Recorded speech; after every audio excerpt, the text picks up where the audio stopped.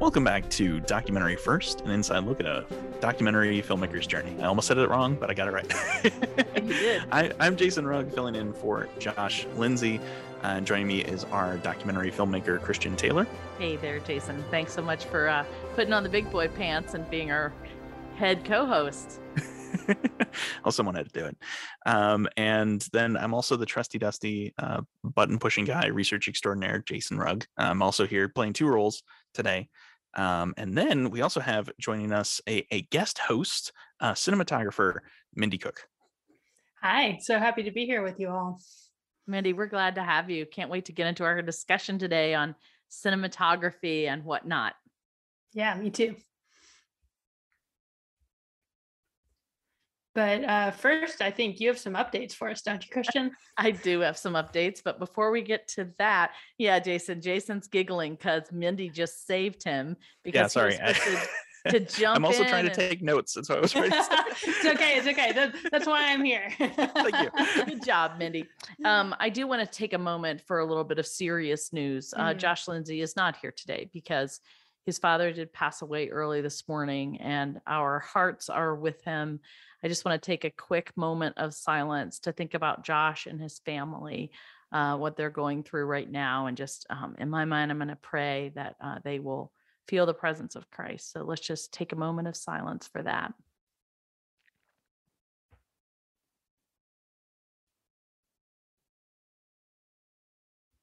Silence is sweet. Oh, that's awesome. All right, Josh, we're thinking about you, man. All right, updates. I do have some. So we've got a lot of exciting things happening since I spoke to you guys last. First of all, I found out that we were the winner of the Lake Michigan Film Fest documentary category. So woohoo! This was a film festival that we entered in 2020. And it was pushed to 2021. And then it didn't happen until 2022. And so they combined it in 2021 and 2022 and just had it, I think, in January or early February. And, we did win the documentary category. And they are wanting to bring us in for a screening at some other point. So we were very excited about that. That is in the East Lansing, Michigan area. And I was very happy because Bob Deviney, one of our veterans, lives in that area. So I do hope that screening happens so that Bob can join us. We also got news this week that we were accepted into the Sarasota Film Festival. I'm super happy about this. It's a 24-year-old festival. The bummer news is that only the feature films are going to be in person and the other ones are going to be virtual. So it is coming up, but our short Grueling Glory will be virtual. So we'll share all that news on social media and you'll be able to watch Grueling Glory through that film festival. Then we got more exciting news. Grueling Glory was accepted into the Julian Dubuque Film Festival. And if that name sounds familiar to you, you'll remember that this time last year, we were accepted into that film festival for The Girl Who Wore Freedom. And that we did win Best Documentary category at that film festival last year. And we met a whole bunch of friends. That was a film festival that was really the first one where a big group of filmmakers showed up for that festival. And it was just incredibly amazing. I'm still friends with a lot of those people to this day. That was a great experience. One thing I want to say about that is it did remind me that now that I've got one film under my belt, David Patterson talked to me about offering myself as a panel person to sit on panels at different film festivals. And he encouraged me to make up a panel pitch document of different subjects that I could to speak about at a film festival. So I did compile that. I sent that off to the Julian Dubuque Film Festival and, maybe they'll put me on a panel. That would be fun. I would love that. They should. I'm going to put in a word. Folks, get Christian for your panels. She's an excellent panelist.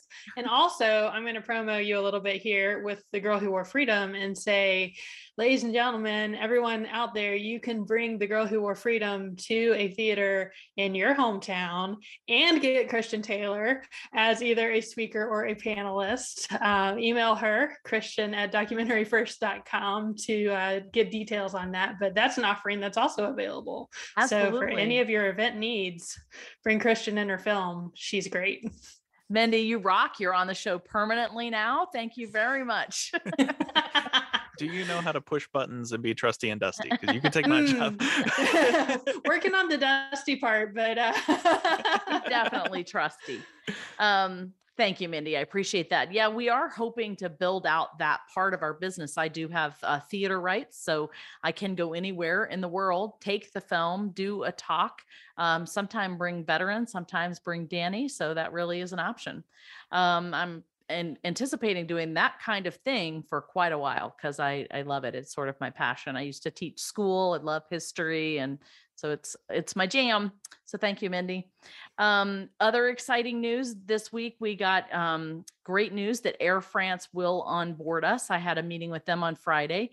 And so I then talked with Factory Film Studio, and we're starting to get all the elements delivered so that by May 1st, The Girl Who Wore Freedom will be flying high with Air France. So that's really wonderful because Danny and Flo are going to be flying to the United States in May on Air France. And how amazing is that going to be that Danny can watch her film on the plane? So I'm excited about that. Our schedule is coming into clarity for May and June, as it looks like right now, Airbus in Washington, D.C. is going to have us in for an event around the middle of May. Then from there, we go to Manhattan for an event with the Alliance Française and Delta in downtown Manhattan. That's open to the public, and you'll hear more about that on our social media. Then after the Alliance Française event, I think we have another event in Atlanta with Delta corporate headquarters, something about a conference there. And then on August 31st, we have a World War II veteran Delta Michelin Best Defense Foundation dinner in Atlanta. And then on June 2nd, we fly to Normandy for a D-Day whirlwind of the next 10 or 15 days. So we're super excited about that. I think one of the things that makes my heart really happy, Bob and Janie Miller are going to be coming along with us. They are our biggest, they are the backbone of this project. They have been consistently giving and supporting us in not only financially, but also in wisdom, advice. They actually come and help us at our events. And so this really is a wonderful opportunity for them to come and be part of our team, see the film in Normandy. They've booked Flo and Jenny, Flo Plana and his wife, Jenny, for about a week or two, I think, of tour guiding. So they just decided they wanted the caviar experience. So we're really happy about that. And so those are my updates as of right now. That's awesome. It's some really exciting things coming up. Yeah. So I think you maybe had a Patreon update for us too. Is that right? Yeah. Actually, I would like you to give the Patreon update because you're sort of the man on the street with Patreon. Yeah. So, it was funny. You introduced me as cinematographer. I would probably say aspiring cinematographer. That's a skill I am working on. So as I work on that skill, my day job is in marketing, and I am assisting Christian with our Patreon community here. So we are up to 14 active patrons for whom we are very, very grateful, which is equaling $372 a month for us right now, which, Christian, that's putting us really close to our initial goal of $400 a month.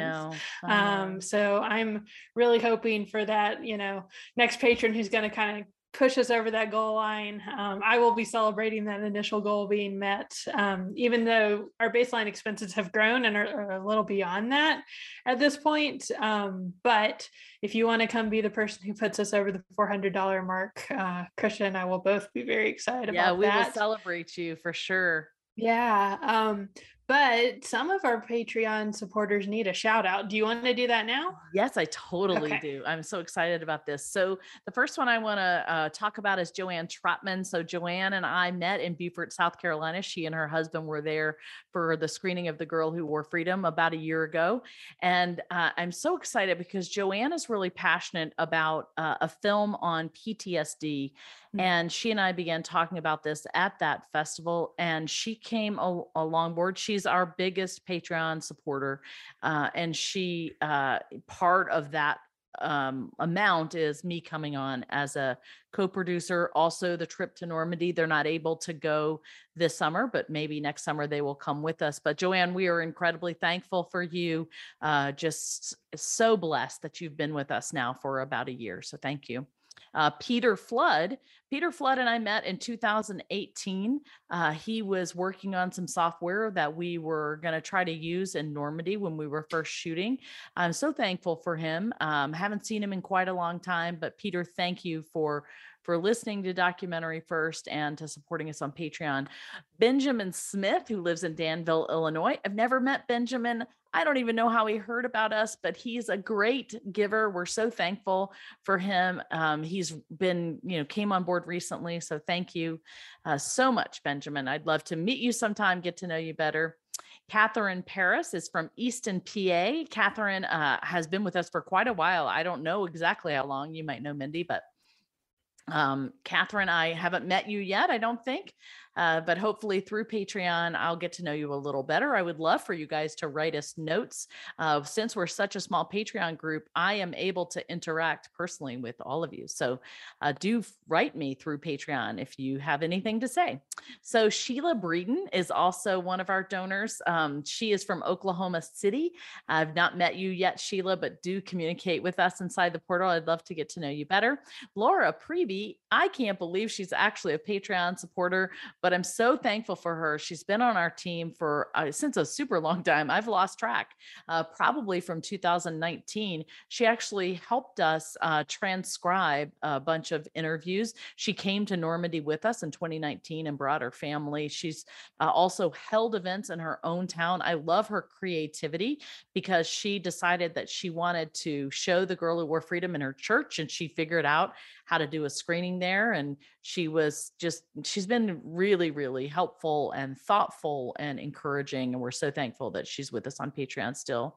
Patricia here from the Villages, Florida. My guess is I met Patricia when I was at the Villages. I don't remember you, unfortunately, but write me a note in Patreon and let's figure it out. Patricia Linkus, I just have to say it touches my heart so much that you are here and supporting me at $5 a month. Patricia used to clean my house when I had little babies. I kid you not, like my boys were 3, 5, something like that. And she knew I needed help and she came and cleaned for me and has been my friend ever since. So thank you so much, Patricia.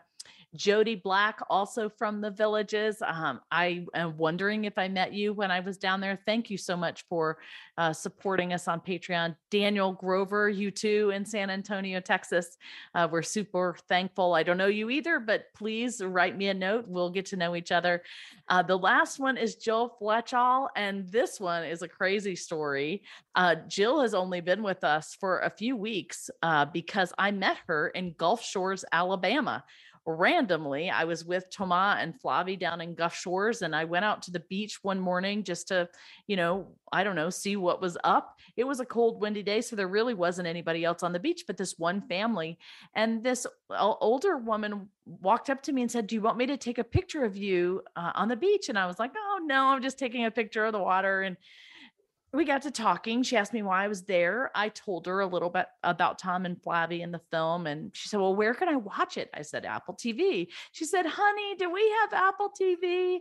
And her daughter came and said, "Well, yeah, we have Apple TV. Why?" And I explained again. And turns out through a series of questions that her daughter just married one of my son's friends and is living in Wheaton, Illinois. It's crazy how that little connection happened. And then they invited us to breakfast the next morning. So they got to meet Tom and Flavie and hear all about Normandy. And they came to support us on Patreon. So Jill and her family, thank you very much for supporting us here. And of course, Chuck Link, we talked about a couple of weeks ago. I've already given him a shout out, but I'm just going to say again, we're so incredibly thankful for you. So those are our Patreon supporters that are at a certain giving level. I think, is it everybody? Mindy, tell us what the giving level is for being a shout out on the podcast. That is a great question, Christian. Let me pull that up here. I'll also add the caveat that those are mostly ones who we have not shouted out before. There are a few others who have been mentioned before.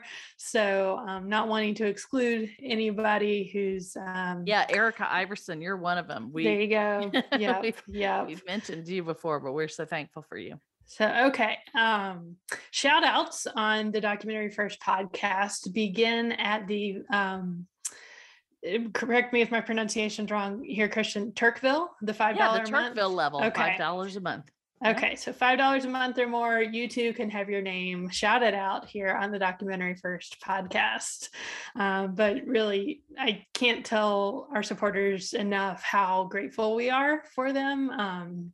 Definitely for the financial support, it's keeping us going at this point in time, but also, just kind of the connection and the emotional support too, to know that there's somebody out there paying attention when we post things on Patreon. Your comments, your likes, Christian and I both see them all, and it means a lot.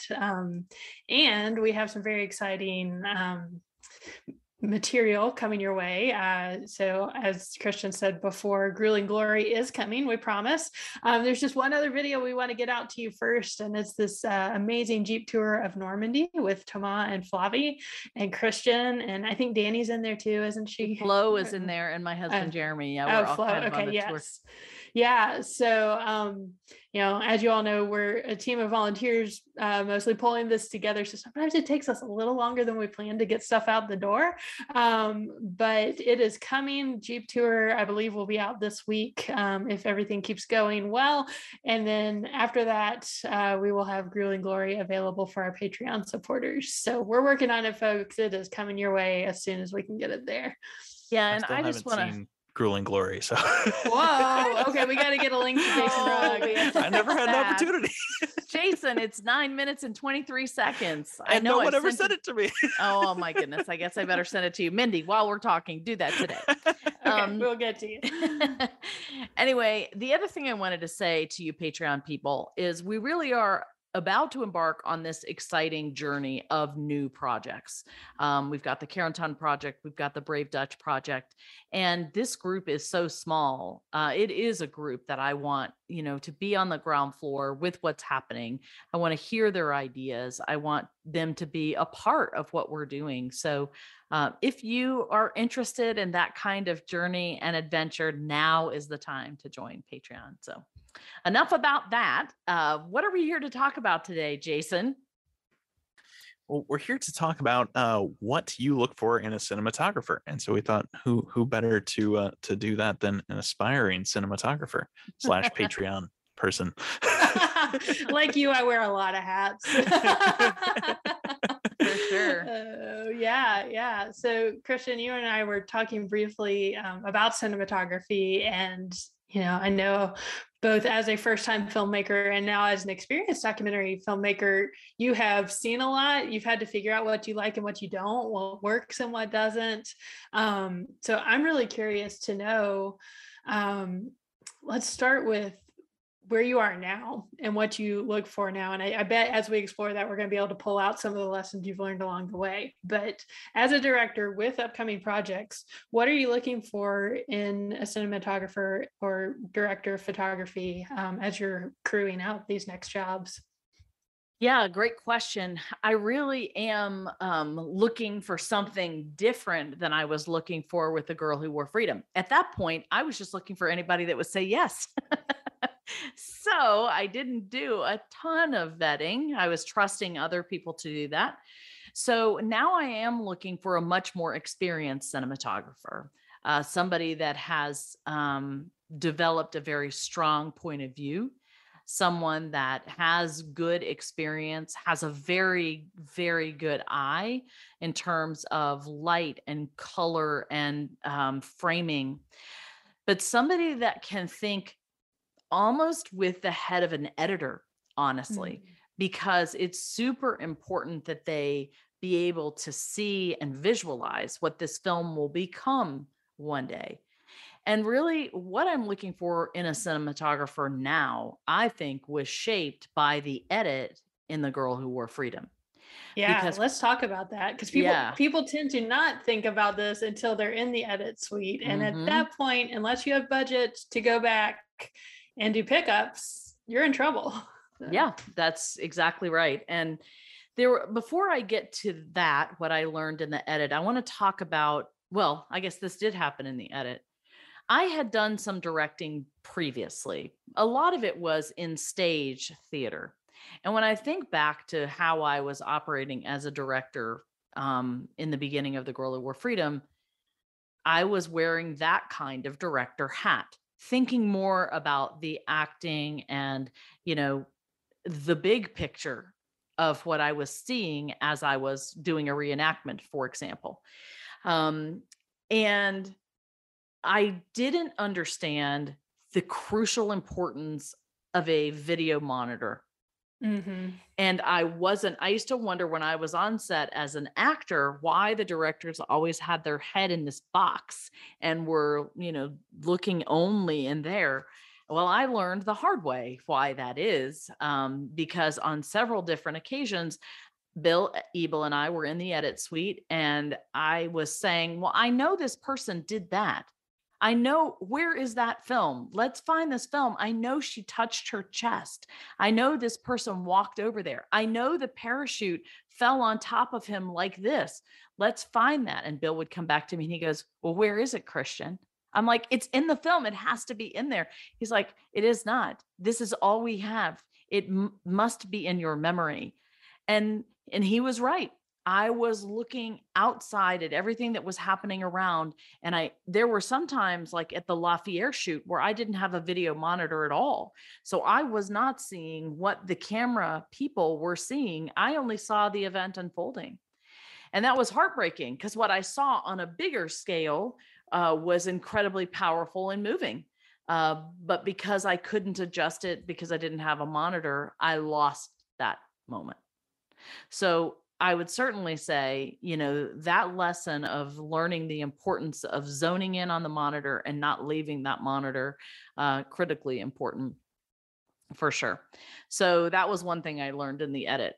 Another thing I learned in the edit was there were several occasions where I wanted to kill my cinematographers. This I need to know about. How to avoid being killed by your director. A lot of it had to do with what I feel was the cinematographers not being in the moment. So they were there. You could see them filming. It looked visually okay, but they weren't really paying attention to the emotional dynamics that were happening. We have a whole group of postpartum edits that we wanted to talk about at the end with our cinematographers. But the most grievous one for me was we had this moment between a veteran and a little boy. And the veteran, George Schinkel, is sitting in his wheelchair. The little boy, probably about 10, was standing next to him. And you could see the little boy just looking up at this veteran with this amazing love in his eyes. And then he looked away, and the veteran noticed the little boy. And then you see the little boy turn his head, and the camera's gone. Oh, wow. And we were like, oh, that was the magical moment. But that cinematographer was not witnessing. And he really, at first, was only zoomed in on those two people. But he was not thinking about what was happening between those two people. Right. So that happened a lot. There were a lot of moments like that, particularly in interviews, where I just felt like the focus of the cinematographer was somewhere else. It wasn't on what the action was happening right then. So I really am looking for that maturity, really, in a cinematographer, not just how to frame things or how to make sure the light is right, but it's really more, how do you tell the emotional heart of a story with all of those things combined? And then how do you, how to create that story with what you're shooting? Right. So those are some super important things that I'm looking for. Yeah, no, those are all really good points. And, from the perspective of someone who's learning about all this, cinematography is a really interesting balance between having technical know-how and paying attention to all the technical details to make sure you capture correctly, in the right codec, in the right frame rate, all of these things so that it's usable, usable footage, but also having the emotional presence and intelligence to sit in the moments. I think especially with non-scripted work, documentary style work, knowing enough about what's going on around you to catch those moments and to sit with them, even if, your mind's going, oh, I also got to go over here and get this, and we need to make sure we get that too. So yeah, really important lessons for sure. It is not lost on me that is not an easy thing to do. That's kind of why I use the word mature, because, you're there in a moment where you're probably thinking about, at least 10 different super crucial pieces of information, just like you just said. And so you have to have the ability to think about all of that basically at once and not panic. And be able to work with other people. So on bigger sets, you have assistant camera people, you have focus pullers, you have all these other people that you are the captain of the ship. And you have to be able to not only manage exactly what's going on in front of you, but also the people that are working with you, right, Mindy? Yes, it's very true. It's kind of funny. So I came up doing video where I was the one person who did everything, usually called like one-man band projects. And I would look at the list of credits on movies and things, and you have the entire camera department, often with multiple units, and they all have like 4 to 5 people in them, and just be like, wow. And part of me was like, but is that overkill? Are they just spending money because they can at this point? But as I've started working my way up the ranks in the Nashville film scene, and I'm doing some assistant camera work on some larger projects, I'm beginning to see that no, this is really a system that's been honed over many, many years, and everybody has a job. And what the purpose of having so many people are in place is to have people who are experts at each of the things that they do, and also to ensure the perfection as much as possible of every single element. And so, yes, camera people can pull their own focus. A lot of camera people do for their entire careers. However, you're risking your focus maybe being a little off because you were thinking about your framing in the moment or the emotion of the moment, not your focus. So when you have a focus puller on set, their job is to make sure that the focus is sharp no matter what's going on. And so, you're investing in the perfection of your focus by hiring that person to be on your crew. And so, it's always this interesting balance between like, how much can you spend? How much budget do you have to ensure the perfection versus doing what you can with what you have, and realizing that because there are so many elements in play, your risk of something being a little off is higher, if you're not filling all the roles. Even when all the roles are filled, stuff can go wrong, and it does. But it's been really interesting to kind of learn about how the chain of command works, and how management of a camera department works, and why all of those people are there. Yeah. And it's really a form of insurance. For sure. And I too, when I first started this and I looked at all of the credits, I was like, it does not really take that many people to do these things. And truthfully, it doesn't. I mean, you can make a project with very few crew. But you're right. You get to another level when you bring on people who focus on a very narrow band of things, and they do it very, very well. And get a lot of money for mastering that tiny little skill, Yep, it's true. Because it all comes together, and in the end of things. I'll say another thing that I think is super important, what I'm looking for in a DP or a cinematographer, is I do want them to come with a point of view. So when they come to speak with me or to talk with me about a project that I want them to do, I do want them to be able to come to the table with something. with creative ideas, creative vision. And I'm hoping that we will begin to form a collaborative, cooperative relationship where we begin to build on each other's ideas. And, I didn't necessarily have that relationship before with Corey Lillard, our cinematographer, just because we were so new and I didn't really know what I was doing. He had more experience than I did. That was also a different thing. I gave away a lot of my power early on in this project because I thought, I don't know anything. These people know more than I do. And one of the big lessons for me was I know more than I thought I did. And I had a stronger point of view than I thought I did. And I needed to assert that. And then I needed to say what I was interested in and what I wanted people to do and provide a vision that charted a course. And I do think that part of some of our difficulties were that I didn't lead that way. I didn't lead that way. And I gave away too much of the choices or the decisions or the powers. So another thing I'm looking for is someone that will follow. Some that will give me their ideas. This is what I see. This is what I think we can do. What do you think about this idea? But if in the end, if I say, no, we're going to go this way, then I want him or her to be able to say, all right, I'm on board with you. Let's go. Another thing I'm looking is someone who can be a good leader of their team. So even if you're just going to take camera and sound, you've still got two people there that are going to be working together. And I would see the cinematographer or the DP as the head of that team. So there you go. Those are just a few small things that I'm looking for up front.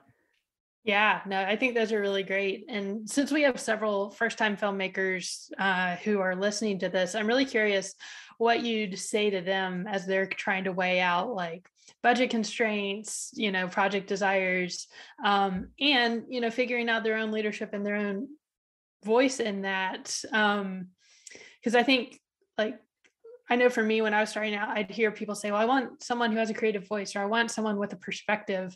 And that feels really nebulous when you're starting out. So for the first time filmmakers out there who are looking at all of this, and maybe it feels a little overwhelming, what would you say both to directors and to aspiring cinematographers about finding that perspective and that voice in your leadership style? Well, it's interesting, Mindy, because I think we have a good case study here. I was thinking about this as you were speaking.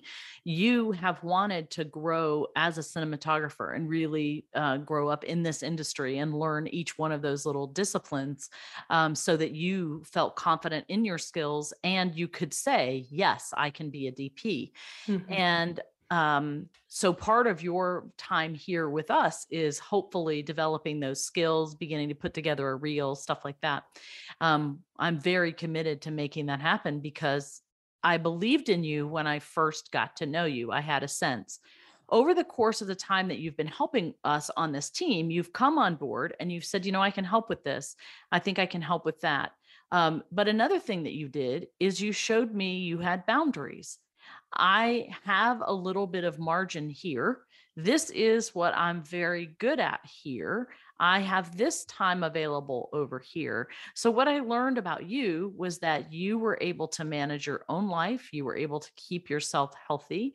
You come with a very strong point of view, but you are able to follow if I say, we're going to go in this direction, and you aren't offended by that. In fact, you jump on board and say, let's go. So those qualities, for me, getting to know you over time, I will take you on a shoot with me in a heartbeat. I've seen you have creative gifts and abilities.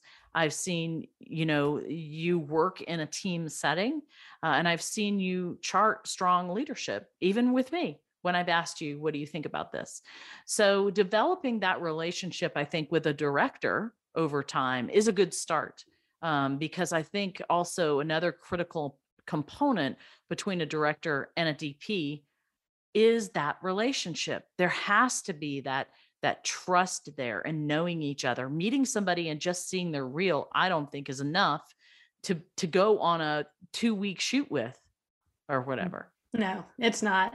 Interestingly, so there's a documentary DP who's done some mentoring with me, and she tells me she doesn't look at people's reels. If she's trying to get some help on a project, or there's a project she can't take and she's going to make a recommendation for someone else, she asks for dailies. She asks for the raw footage. She said there's way too much you can cover up with editing in a reel. She doesn't care what you can cobble together of your best of. She wants to see what you've done in an entire day, and she wants to see it raw and untouched, which was really interesting. Yeah. She's been doing this a long time, and she's seen the good, the bad, and the ugly of a lot of it. So yeah. Well, so Mindy, now that we have you here, tell me what you have learned. And I mean, I know you don't see yourself as this advanced cinematographer, but you have learned a lot along the way. If you were talking to young filmmakers, what are cinematographer, people that are aspiring to do that job, what would your advice be? Oh man, yeah, there's so much to learn. And honestly, I expect I'll be learning for as long as I do this. There's people who have been doing this their entire career who are still learning. And that's one of the things I love about it, is there's always something new to learn, always something new to try. And honestly, if you get to the point where you're not trying something new, I've heard from several people much further down the road than I am, that's the point that your career kind of dies, because you're not being creative anymore. And so, there's so many great technical resources out there now. I think that's a little bit of an unexpected gift through the whole last 2 years, is people have taken a lot of what used to happen in person in LA and New York, and they've made it available online. So for someone like me who lives in a smaller market like Nashville, been able to attend a lot of great webinar type events to learn from people. I got to attend an ASC masterclass on documentary cinematography, and it's pretty crazy who all was in the room. I mean, one guy was like, yeah, back when I was filming with Bruce Lee, blah, blah, blah. And I'm like, wait a second. And yeah, there was another cinematographer who's like the go-to guy for IMAX movies about space. And someone was like, can you tell us how gimbals work in space? And stuff like that. And this was just on the breaks. This wasn't even what was being taught. And so like the level of education you can get just with a good internet connection has really improved in the last several years. And so that's amazing. I'd say take full advantage of that. There are so many aspects you're paying attention to, the human connection, the emotion in the scene, all the millions of technical details that there are, lighting, framing, composition, camera systems, all of that. I think, speaking to myself, as I started out on this journey, I'd say don't get too overwhelmed by the technical options, because there are thousands of them and they're always changing. And chances are you're not going to master all of them. And I think what I've learned is, even at the highest level, those cinematographers aren't a technical master of everything, but they know how to hire people who are for the needs that they have, and they know how to find answers when they need them. So, in fact, in this masterclass, Shauna Hagan, who was teaching it, kept saying, don't focus too much on the technical. The soft human skills are really the ones that you need to master, particularly for documentary work. Said, you can always get help with the technical, you can always find information on the technical, but what makes a great film is that emotional connection, Christian, that you were talking about. And so, and then something that's been told to me that I will pass on is, if you want to shoot, get out there and shoot. So, find opportunities to shoot for yourself or shoot for your friends, or, shoot for a nonprofit in your area, whether you're making any money or not, it's a chance to practice skills that you really have to take from head knowledge into practical skill. And so that's something I'm working on, is making the most of those opportunities to get out there and practice everything that I'm learning. That made me think of one of my favorite sayings is, a writer who doesn't write isn't a writer. And so a cinematographer who doesn't cinematograph, not a cinematographer. That's get out there and shoot. Yeah.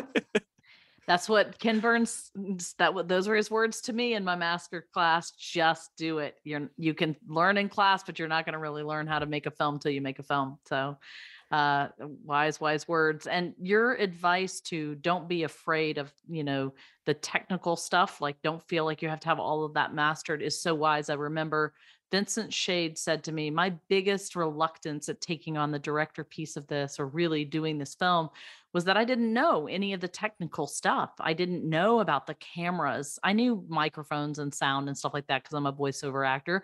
But even there, I'm limited because camera stuff and sound stuff is changing continuously.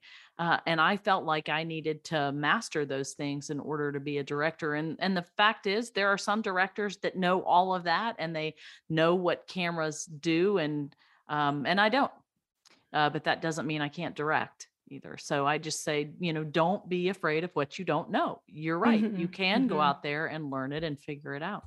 Yeah, I think you need to be aware of what you don't know, which you are, so that you can fill in those gaps. But yeah, don't be afraid of it for sure. And then, build your team in such a way that those gaps are filled in. Right. Usually that requires budget. So, for the first timers out there listening to this going, yeah, that sure would be nice, but I can't afford a 5-person camera team. Just know your limitations in that, and as much as possible make them work for you. Realize you're not going to look like Spielberg here on your first stab, but there's something to the raw authenticity of someone's work when they're still figuring things out, and that can be an advantage. You just need to be aware of it and leverage it in such a way that it works with your story and not against your story. Yeah. One other thing I think that you do well, Mindy, is you've talked a lot about putting yourself under mentors. You've even done that here with The Girl Who Wore Freedom, but you've also done that with specific cinematographer people. And I think that's a great model for others, really seek out others who can teach you, show you. Apprentice learning in my mind is some of the best that there is. So kudos to you for doing that. And I definitely think that others should take your lead. Well, fortunately, most cinematographers are, when they have time, very interested in talking about what they do. And a lot of people at high levels have come up through an apprenticeship program. So when they have time and mental space, they're amazing people to ask questions to. And I've received some really generous answers and really generous help through that process. I will just say, know your moment, especially if you're on set with somebody, when they're discussing the shot with the director is not the time to ask your career questions. But, if there's a quiet moment at Crafty or at lunch, or, if they happen to ask you what you're interested in doing, those moments often happen. And it's a great chance to learn from someone who's invested a lot of time and expertise into a really amazing craft. Do you think it would be okay to seek them out and write them an email? I do. Emails, Instagram, direct messages. There's a very active DP community on Instagram. I've experienced, particularly in the documentary world, they're not quite as busy and they don't get quite as many inquiries as the people who do the giant narrative stuff. And so, again, know your moment and don't be pushy. But Christian, that's how you and I connected. So I reached out to you on Instagram. So, and I think I've heard several other people say that they're very open to that. But I'd say, if you don't hear back, don't be offended and don't get pushy about it, because often, especially if they're working at a high level, these people are very, very busy. 12-hour days on set, travel, all of that takes a toll. But I think by and large, when they have time and mental space, it's a group of people who are very interested in passing on what they know. Awesome. Do you think, speaking of passing on what you know, you could give us some resources that we could put in our show notes, be they, websites or podcasts or whatever you've got that we could share with people? Yeah, absolutely. So Roger Deakins is a very well-known, in fact, he's Sir Roger Deakins now, very well-known cinematographer. He has a podcast where he interviews both other cinematographers and directors. And those conversations are really fascinating. And you're getting to hear people at a very high level talk about their craft and how they got there and what they would have done differently and all that stuff. The Wandering DP is another podcast where a commercial DP in Australia interviews other DPs from around the world who do great work. And I found that listening to other DPs discussing light in particular and discussing what they've learned through their experience is extremely valuable to me. And then there's an online learning platform called Filmmakers Academy, and it's produced by Shane Hurlbut, ASC, and his wife. And Shane's been a DP for many, many years out in LA, does a lot of large narrative work, but he's also a really good teacher, and he teaches lighting, he teaches composition, he teaches filters and lenses and all these things. And he's also starting to pull together other people who are experts in their craft. So his first AC teaches some classes. One of the colorists he works with teaches some classes. He's got an unscripted filmmaker, DP, who's teaching some classes. So it's a really great resource. And the videos are often kind of bite-sized, like between 5 and 15 minutes. So I have a goal of watching one a day to learn something new. And he films his camera tests too. So he'll set up 4 of the same camera with 4 different lenses, but film the exact same thing. And it's stuff that I would love to do, but I can't afford to do it right now. And so getting to watch him film that test, and he talks through what he sees, and he describes the light and the shadow and the contrast and the bokeh and all of this. And I feel like I'm getting kind of secondhand experience for stuff that would have taken me a lot more time and a lot more money to do myself. So that's been really, really helpful to me as well. Awesome. Thank you so much for sharing those. We really appreciate that. Yeah. Hope it helps somebody else. I'm sure it will. All right. Well, we're almost out of time, so we have to transition into DocuView Deja Vu real quick. I did come up with a documentary, Christian, so you don't have to be mad at me this week. Excellent. Well, we have to get this right though, Jason. You have to be like, and now it's time for our new segment, DocuView Deja Vu. DocuView Deja Vu. Then we have to give space in order for the music to play that Jeff wrote. That's amazing. So eventually we'll get this segment right. Oh, you came up with something. That's awesome. You start then. Okay. I don't remember if we've ever talked about this before. This is a documentary from 2011. It's one of my all-time favorite documentaries. It's Jiro Dreams of Sushi. Oh, that's such a good one. Yeah. What is it? So good. Jiro Dreams of Sushi. It's about a GIRO. Okay. It's about a 5-star Michelin rated sushi restaurant in Japan. The entire thing is in Japanese. It's subtitled. And it's about this family that makes sushi. And it is so incredibly precise. I mean, I could watch macro shots of knives going through fish all day long. And that's just jam-packed full of them. It is a really interesting story about a father who is insanely particular about how he does things, and like his son has been his apprentice for like 30 years and still isn't good enough. Wow. And his other son, I think the eldest son, left because he's left-handed, and so he made a mirrored restaurant that is exactly 100% mirrored down to like the exact inches, so that he can make sushi, because his dad wouldn't let a left-handed person. It is fascinating and brilliant. And Mindy, I would love to hear what you think about it, because you've seen it. Yeah, I love it too. The family dynamics are fascinating. Culturally, it's an insight into a culture I know almost nothing about, both sushi culture and Japanese culture. I'm always fascinated by someone who's an expert at what they do. And, the master sushi chef definitely is. That level of commitment to detail and excellence is, it's just amazing to watch. But yeah, there's a lot of threads in play. I feel like it's a really complex, layered story, and I appreciate that. Yet the filmmakers took somewhat of a minimalist approach to it, both visually, which I feel like suits the subject. So it's one I could watch over and over again as well. And I feel like I get something different out of it every time I see it. Even Yeah, if I don't absolutely. like sushi, would I like this? Oh yeah. When I first watched it, I had never had sushi. So Did you have yeah, sushi since? Yeah. Oh, I don't like sushi. It didn't turn me off to sushi. You don't have to like sushi. Now, if you can't look at raw fish, that's another thing. Okay. But I can handle that. I can handle that. One Yeah. little thing I want to say is that he was 80 when they made the documentary initially in 2011. Like, he was in his 80s. He's now 94 and still going. Wow. That's So, impressive. Yeah. You mean the it's father or the son? the father? He's still going. Yeah. Wow, Yeah. that's incredible. Okay, so now I mean I do love stories, so I should like that one. From a Okay, story Mandy, friend. Yeah. you said you had one today. Yeah, so I watched one last night that really drew me in. It's called Born to Play, and it's on Hulu.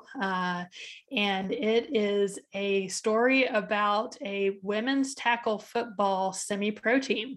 I did not know that this was a thing. So I was introduced to the world of semi-pro women's tackle football.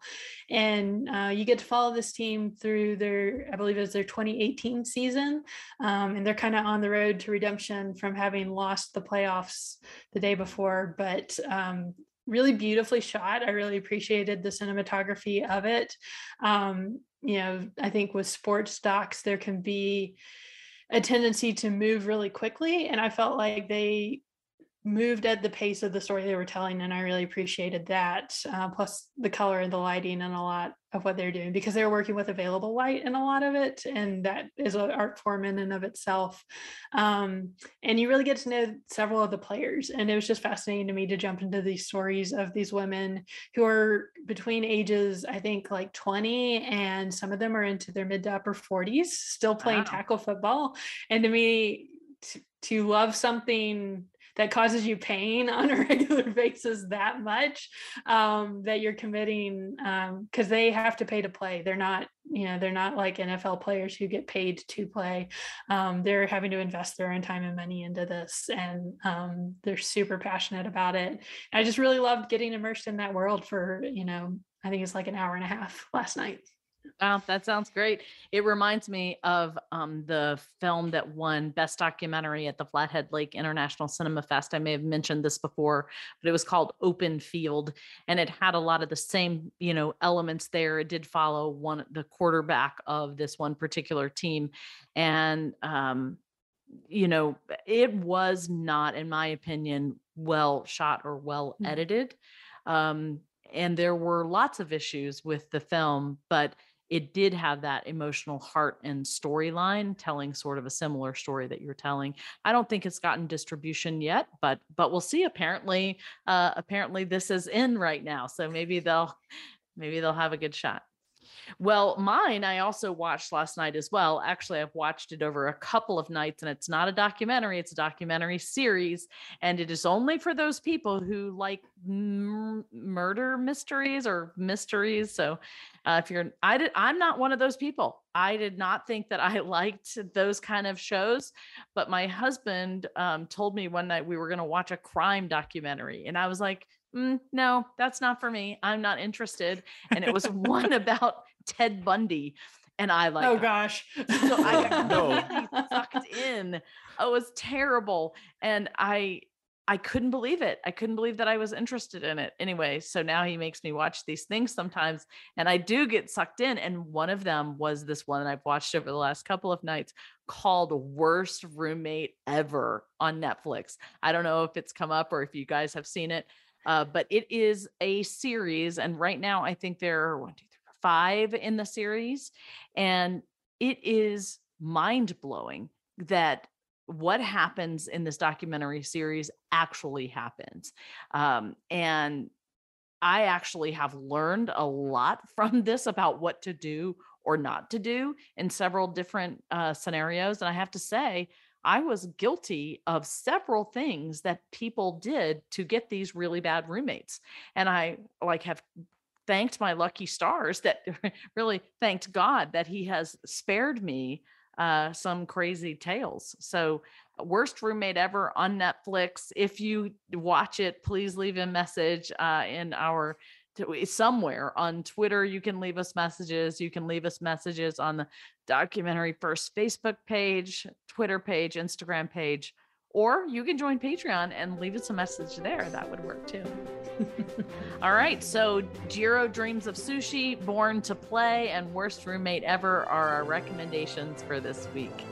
We've kind of run the gamut on types of docs there. So there should be something for everyone. Yeah, that's right. For sure. Well, all right. I guess we'll wrap up. Thank you for listening to Documentary First, where we believe everyone has a story to tell, and you can be the one to tell it. Yes, you can. Bye, everybody. Thank you for listening to Documentary First. We really appreciate your partnership with us. We can't do any of this without you. So thank you for listening, donating, and following along on our journey. We are supported by generous donations from people just like you. To make a donation, visit thegirlwhoworefreedom.com or support us on Patreon at patreon.com/documentaryfirst. To learn more about our other works in progress, visit documentaryfirst.com or follow Documentary First on Facebook, Instagram, Twitter, and LinkedIn. This podcast was produced by Documentary First, edited and mixed by Jason Hoban, with music by Jeff Kurtenacker.